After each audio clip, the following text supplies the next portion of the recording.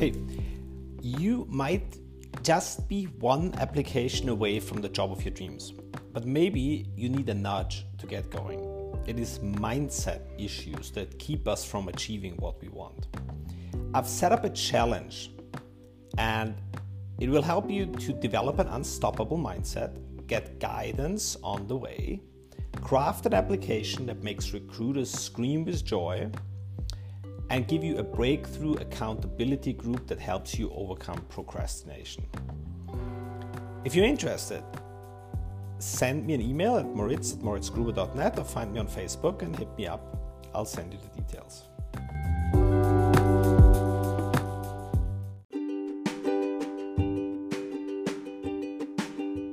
Consulting is a $30 million career opportunity. So don't miss out on your chance of getting in there. Most of you are great and amazing. You just lack the tools and the tactics how to make your light shine bright enough to be hired.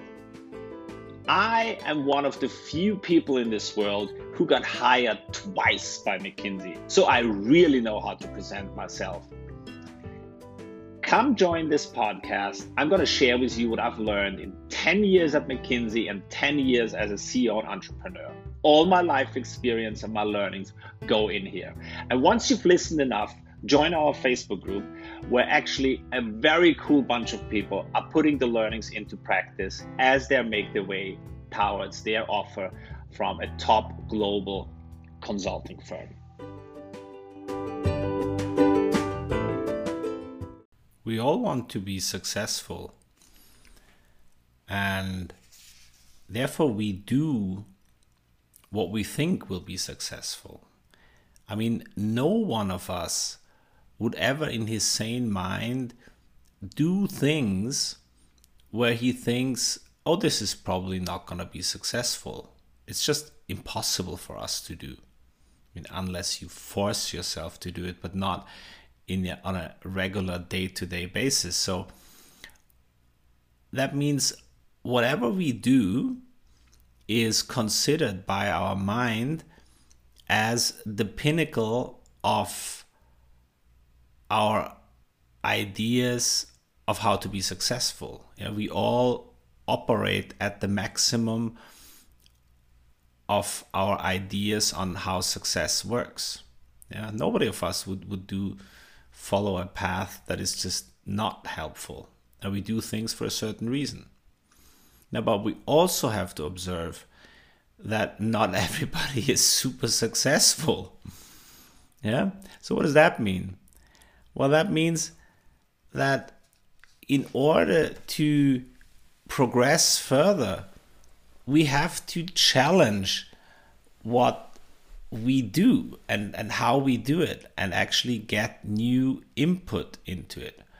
We have to sometimes do things that we do not consider to be the correct way, because sometimes we think that the correct way is our way.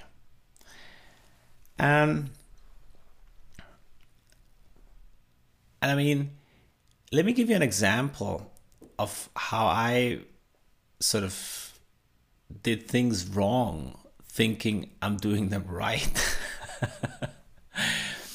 There is, for example, when I was younger, I looked at science and doing research, and I thought the smartest and fastest way would be to just look at data and then probably I'll find something. Like, this is probably a good way. It's fast, it's efficient, there's no hassle with it. And I thought, oh my God, all this first thinking about a theory and setting up a thesis and arguing why this should be right, and only then starting to look for the data, that is so cumbersome and that won't be efficient. And any one of you who has done research by now is laughing, because of course I learned the hard way that if you just take a ton of data and you start to look for something, you're not finding anything. And if you find it, it's probably coincidence, and it's not really valid. And science just doesn't work that way. But it is an example of how my younger self just thought, okay, that's super efficient, let's do it this way. And there's a ton of times I've failed this way by thinking, oh, I'll just be really smart doing it that way, skipping over things. I've failed several times skipping over things.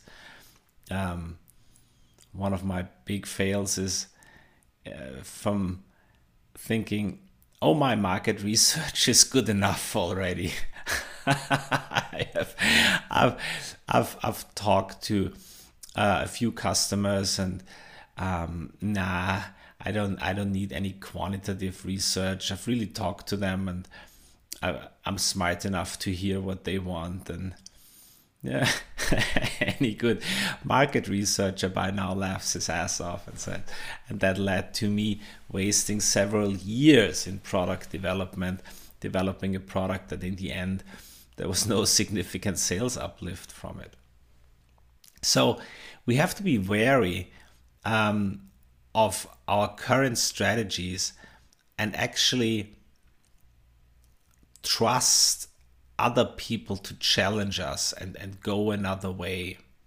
We are all doing things for a certain reason. Everything we do is very, very well reasoned, and we are not always aware of our reasons. There's a huge thing about career when somebody says, I don't know, I'm just not getting my career going. I always tell them, you do not want your career to get going. And then if I coach them for a little longer, then we really go deep on this. And I always find that if somebody doesn't get his career going, that there's a reason why they don't want their career to get going. They're fulfilling a different logic that is not present to their conscious mind, but it has always got something to do with a deeper reason why we're not letting ourselves do this. Pretty much in anything in life, whenever you think to yourself, I can't do this, you should always look twice and think differently about it and think, I do not allow myself to do this. Then, and ask of why is that? What is behind this? What are these reasons why I'm not allowing myself to do this?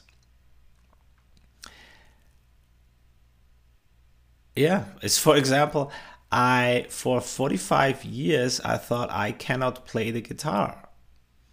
I thought I'm not good at playing an instrument. I can't learn this. It's all these other people who can do this. And then I learned, no, I don't allow myself to do this, because as a kid it wasn't appreciated when I would be messing around doing stuff poorly in the beginning. It would only be allowed to show off something you're already good at.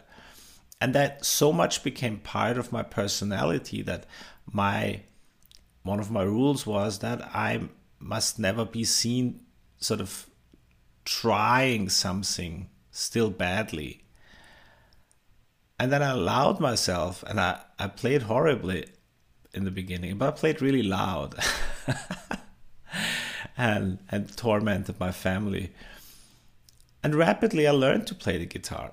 But it's because I allow myself to do it.